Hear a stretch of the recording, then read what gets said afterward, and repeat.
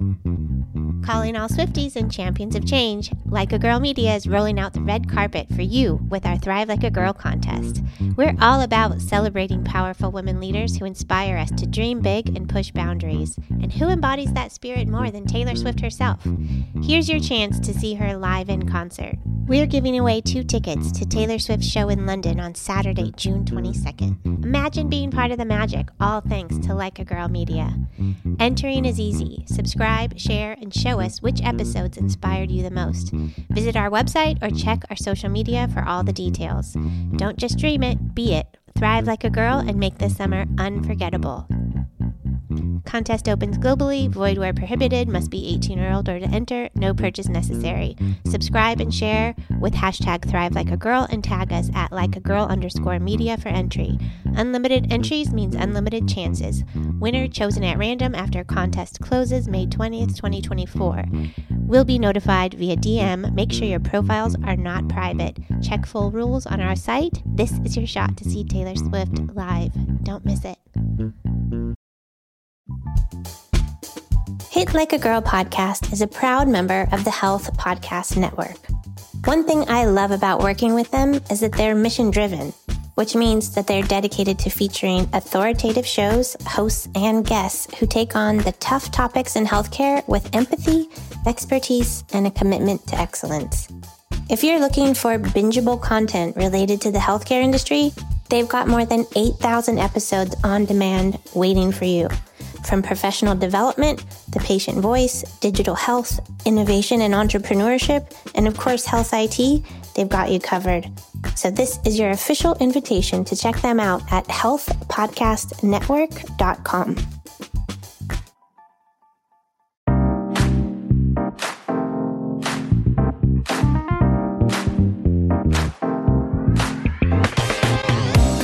Hey there, and welcome to the Hit Like a Girl podcast. I'm Joy Rios, and today my guest is Wema Hoover, who's a DEI thought leader.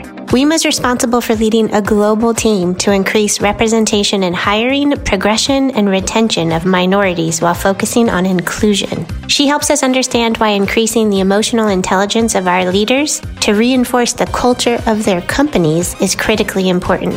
All right, let's get to it.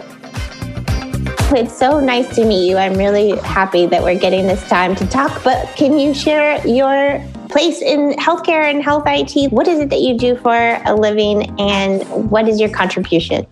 Absolutely. So thank you for just the energy that we started this off and just really connecting. And it's a pleasure being here, Joy. It's really a pleasure being here. I was able to hear some of your past podcasts and so delighted and impressed with your work. My name is Wema Hoover.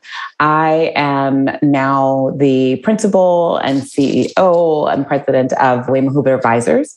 In my previous life, I worked in healthcare for 16 years, and I still support them on a consulting basis now. I'm a former chief diversity officer and head of culture and engagement for Sanofi, where I lived in Paris, France, at the headquarters and worked in that capacity.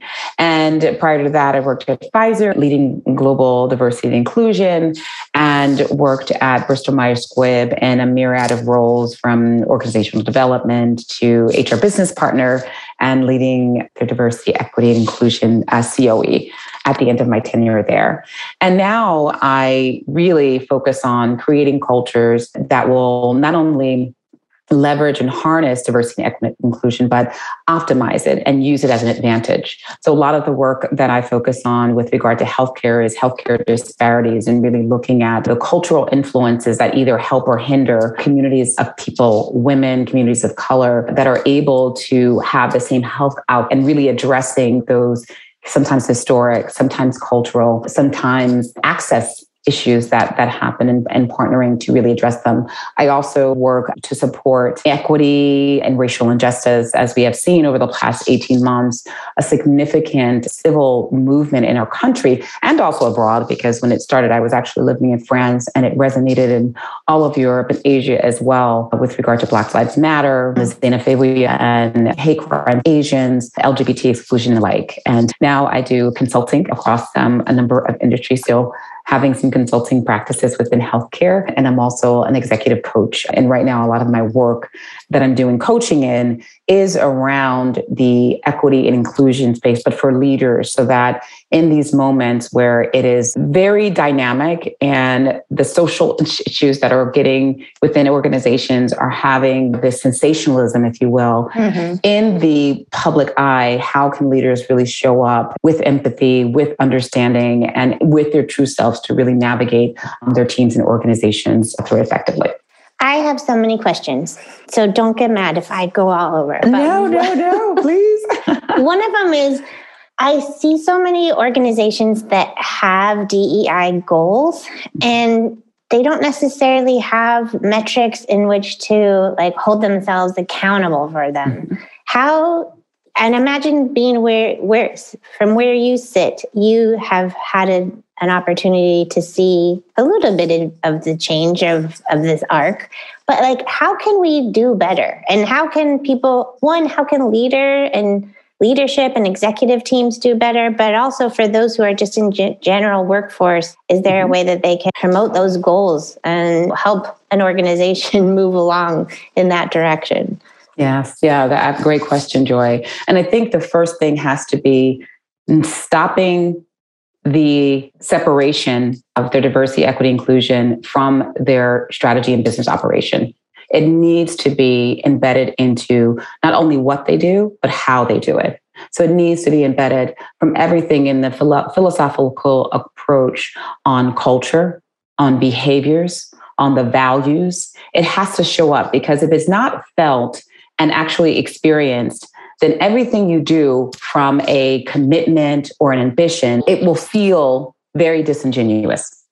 And you won't have the accountability of your leaders and managers, because they know when we talk about an organization, we talk about who they are, the mission and the values and what you're purporting to as the purpose of the organization. If that is separate from how people are showing up and what your recruiting strategies are, or how or what you are promoting or actually giving value to or not, and what you're not and excluding, that is where you're going to have a credibility issue. And this is where you see a lot where organizations may end up on these lists, which I think the lists are good because it does show effort. However, what we see oftentimes is that they may end up in these great lists, but when you actually go to Glassdoor or any of these kind of other sites where they talk about the experience, it is a drastic difference in what employees feel.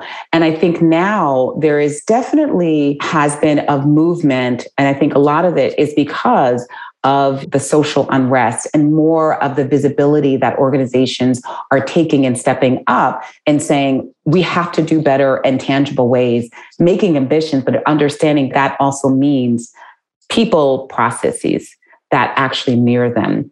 Creating conditions in the organization that once you do get diverse talent and once you do get those diverse leaders, that they're in an environment where they can survive, but also thrive.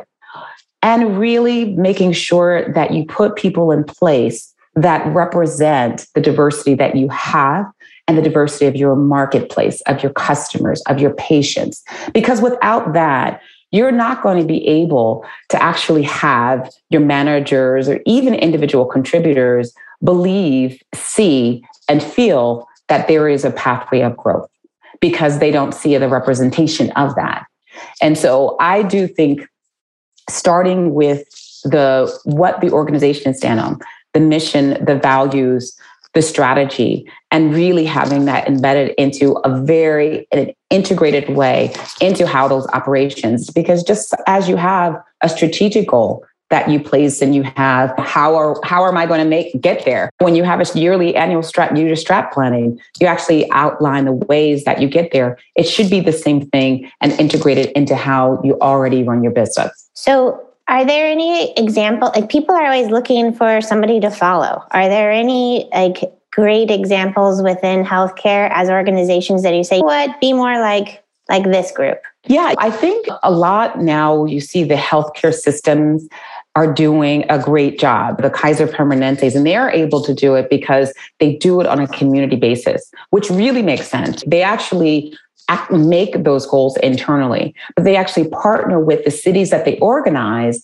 and making sure they get health advocates, they get nurses, they actually see what are the needs, what are the obstacles they address. And that's what actually structures and builds their strategies for diversity and equity inclusion that then carries through into how they really drive their healthcare outcomes and support within their systems.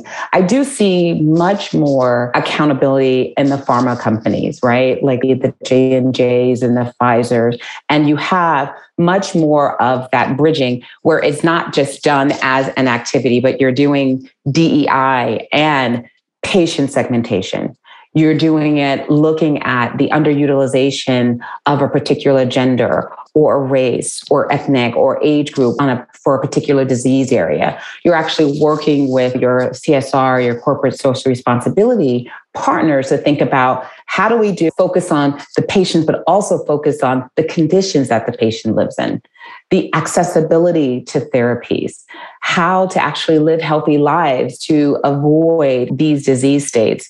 So you see more of a holistic integration and approach, which I'm hopeful will maintain.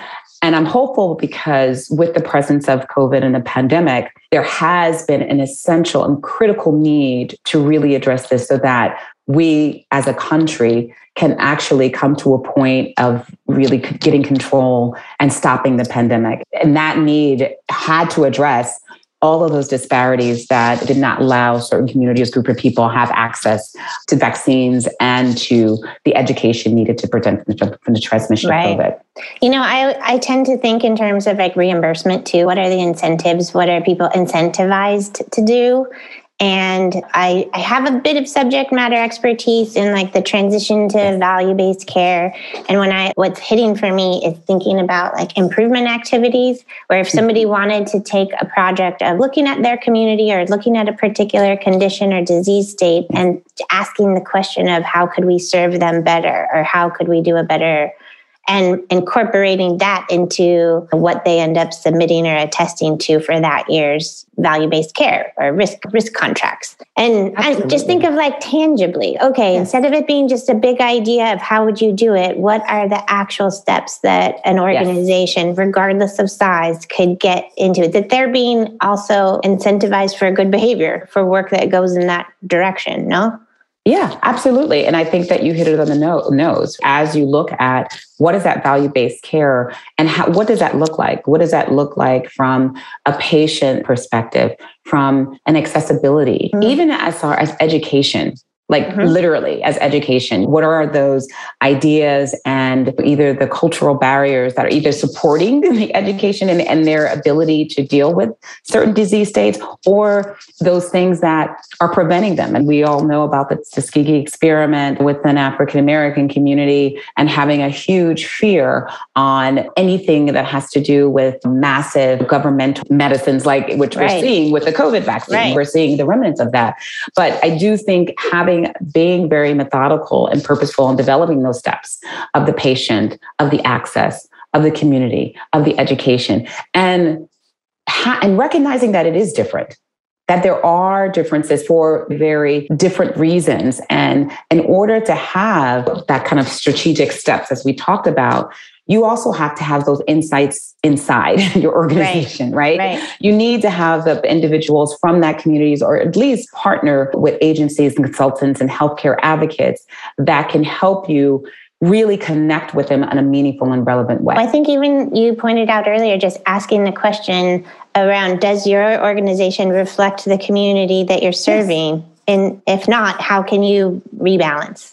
Yes, exactly. And I mean, and as minimal as that may seem, I can tell you that is the largest and most significant challenge that healthcare organizations reflect, because there is very much a lack of representation for women, for people of color. And what we don't see is really the growth and development internally with this strategy inside, with the purpose in saying, hey, we need the insights, we need the education, we need the relevancy at all stages of the development if we're going to help, serve the community, or if we're going to be in the healthcare system and understanding the communities we operate in. And if we talk back to linking it to strategy, that is absolutely a strategic imperative that has a direct impact on what they do and how they do it.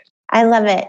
So how did you get into this work? Is this something that you've always you've had your sights on? Did you study to go into this? You know what? I did not. So I got into it just working in organizational development when I was in Bristol Myers Squibb. And one of the roles I supported was a research and development function. And at the time, there was a strategic operation that was being developed to have an R&D center off of the shores of the US. And Bristol Myers Squibb was the first to do that in Bangalore, India. So I actually worked with all of our discovery teams. So these are our chemists, our immunologists, our clinical discovery teams, and traveled to India, numerous times, and really set up the operation of how we can actually get an asset from development to commercialization. And so my role was, how do we actually have the teams really come together to be able to actually have the discovery working groups, the communication, decision-making, leadership on both sides. And what I found is that I ended up working a lot on global leadership, cultural competence, team effectiveness. Those were really the core of the work that I did. And quite frankly, it had such an impact on the team dynamic, work that we did with the universities in India, how we actually onboarded the leaders and the managers of those teams, the communications and operating norms of the discovery working group, that those kind of elements of equity, inclusion, the respect and value for diversity was at the center. And I then ended up going into a center of excellence that was created, that was diversity, equity, inclusion, so we can actually take that model to our other markets. Okay, so I feel like you probably have lessons from that time in your life and that work that could expand much farther than the time we have together during this episode. But if somebody wanted to find any of those resources, or where would you point somebody to get some of the, I'm sure, meaty information and good juicy stuff that you learned during that time? I think when you say information, you mean just overall when you're talking about things like DEI being at the center of what it is that you're doing, if somebody wanted to embody that and they don't currently embody that, how would they get from where they are to where they are trying to go? I see. One of the things that I always say, that it has to be a very distinct journey for each organization, because it's reflective of the culture, the operating norms, both which are purported and which are unwritten norms, and also what the expectations of leaders are. And so from starting, I say the first thing you do is really do that internal due diligence. You look at, what are your hiring stats? Who, what, where are you hiring? Mm-hmm. Look at your leadership representation. How diverse or non-diverse is the leadership team? And how does that reflect the patients, the customers, partners, stakeholders? How does that reflect the communities that we operate in? Look at your people processes and what the outcomes of those processes are. What are your ratios for representation at every level? And do you see those ratios remain consistent as the levels increase in the organization? Are you seeing the same consistency around promotion? Are you seeing the same consistency around leadership development, individuals that are targeted as key talent, those that are named on succession plans? So those are all of the kind of internal due diligence that, if done correctly, literally, Joy, you will have a roadmap of the first actions for you to do. Because depending on what that looks like and how it is managed, when I say manage, what is the system that is supporting that or not? Because in some instances, if they're at the beginning, there may not be a holistic indicator that is looking at all of those processes and those tangible data points together, and then coming out and make a very strategic analysis and saying, this is what needs to be done. This is where we have our greatest opportunity. This is why. And once you have that and really being able to pull that together, you'll be able to have a very in-depth kind of overview and assessment on your health, your DEI health. Mm-hmm. And quite frankly, then make the decision on what or how you will do. Because also you have to recognize that this is a marathon, not a sprint. And to do it right, you really need to start with the foundation. How do you shift those things that are fundamental and that can actually be built upon and actually be implemented, so that you will then be looking at how you are not only changing a number for a quarter, but you're looking at how are you shifting the way that you operate and how that is woven into the fabric of your daily operations, because that's what success looks like. It sounds like a lot of the result is implicitly building trust. By going through these exercises, you would be building trust, not just with your patients and your community, but even internally with your employees. And the process, the end result of going through that process is having more trust within your organization as time goes on. And that's not a quarterly, you can't just be like, hey, how do you get somebody to trust me real quick? And I can tell you right now, that is so critical with the NASDAQ coming out with their diversity rule in August. And you have most of the asset managers like BlackRock and Alliance Capital now having diversity expectations. That is even more becoming more critical. And that's where I do see, and this is what I said earlier, that I am encouraged, because I do see that there is more effort on building that trust and building that trust through credible actions. Yeah. Being credible, going for those awards, but also having the internal activities and work being done that really reflects those efforts. Can you talk for a moment about what came out in August? It's not on my radar. Yeah, so NASDAQ came out with a diversity rule that actually says that all companies that perform on the NASDAQ are required to have one woman and one person of color on their boards. And if they don't, they have to communicate why. They have to have some stated evidence as why. And so basically that why is, what are you doing to actually gain the diversity? What is your plans? How, recognizing that it's going to shift overnight. But this follows what, quite frankly, living in Europe, which it was pervasive in all the European countries. There's an expectation not only to having a percentage of women on boards, which in France it was 40%, and in UK, Switzerland, Germany, you have to have 20s and 30%. But now even going down lower in the organization, looking at your ExCom, your CEO leadership team, and having that expectation. So I say all that to say is that there is not going to be a time where the expectations decrease. We're not going to go back to the days that it's going to be, you look like me, or I see myself in you, therefore I'm going to promote and hire you. And pervasive action happens across all the organizations. So we have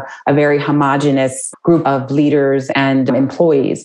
And so what it has done is really made organizations saying, not only do we need to have it, but how do we sustain it? So it's different when you're looking at, just to your point, a quarter, or looking at your earnings call, but how can you really talk about it? Because now these are on an earnings call. Because of the NASDAQ, because these alliance camps, they want to know. So tell me about your gender balance.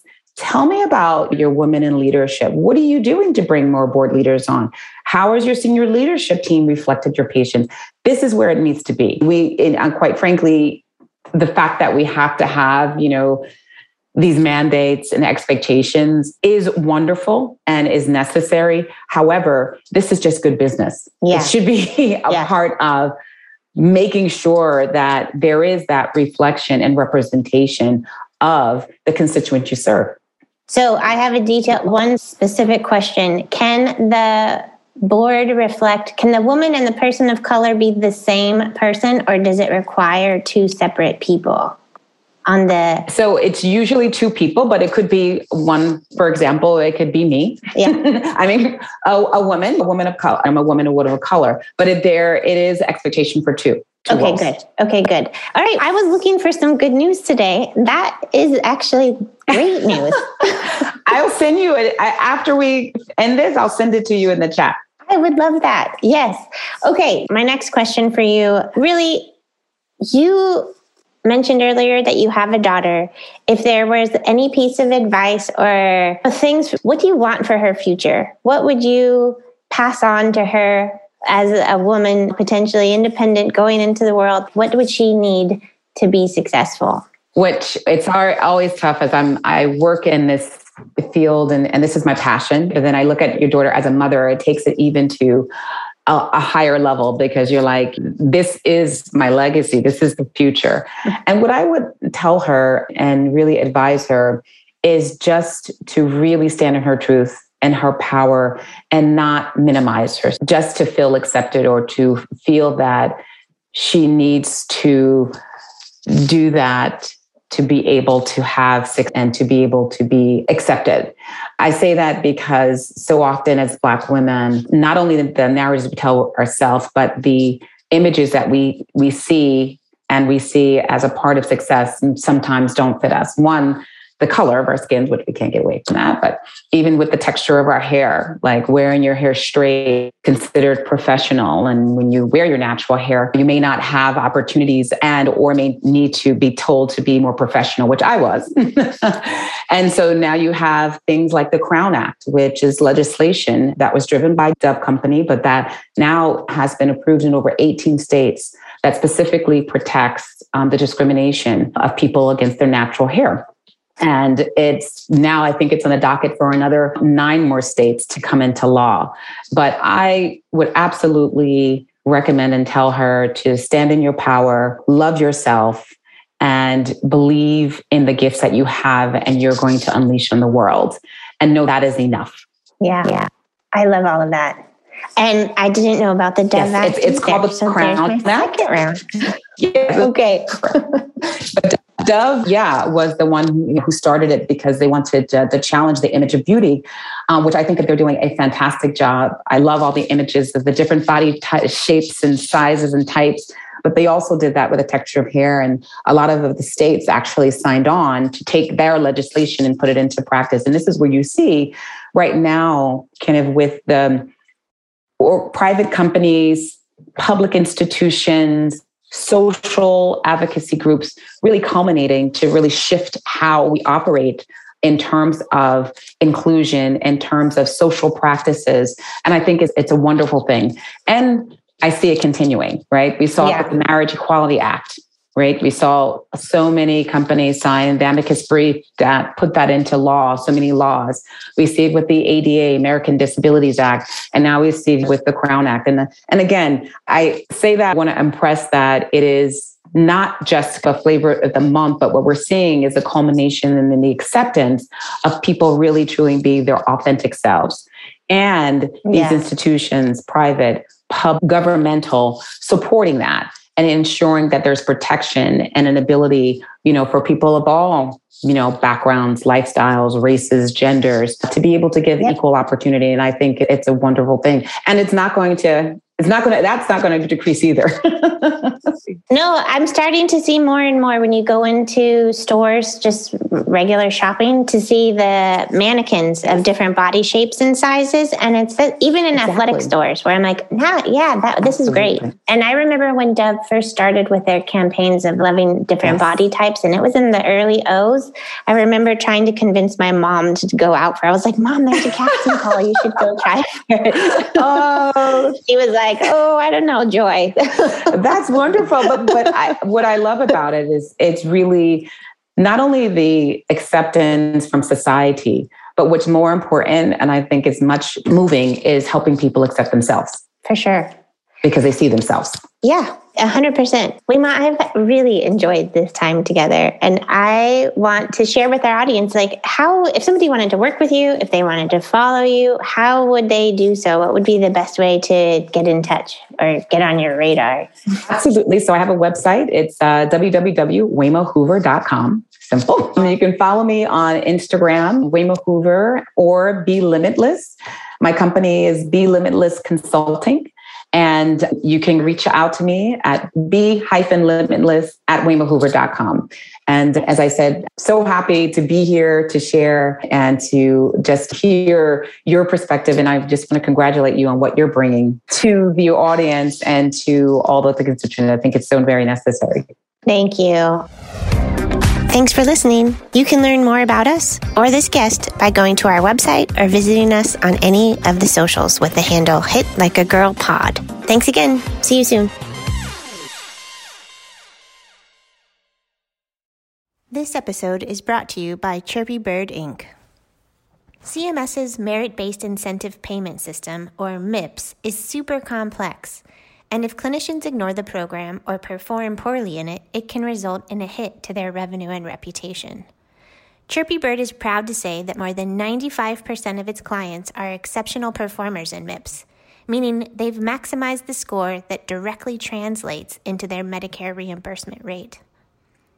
Chirpy Bird offers their audit-proof services to practices of all sizes through an affordable monthly subscription that includes unlimited access to a regulatory expert who guides them in knowing what data to track, how to create workflows that make capturing that data easier, and ensures that they submit it all to CMS on time and performing at its best. Contact Chirpy Bird today or learn more at chirpybirdinc.com. That's chirpybirdinc.com.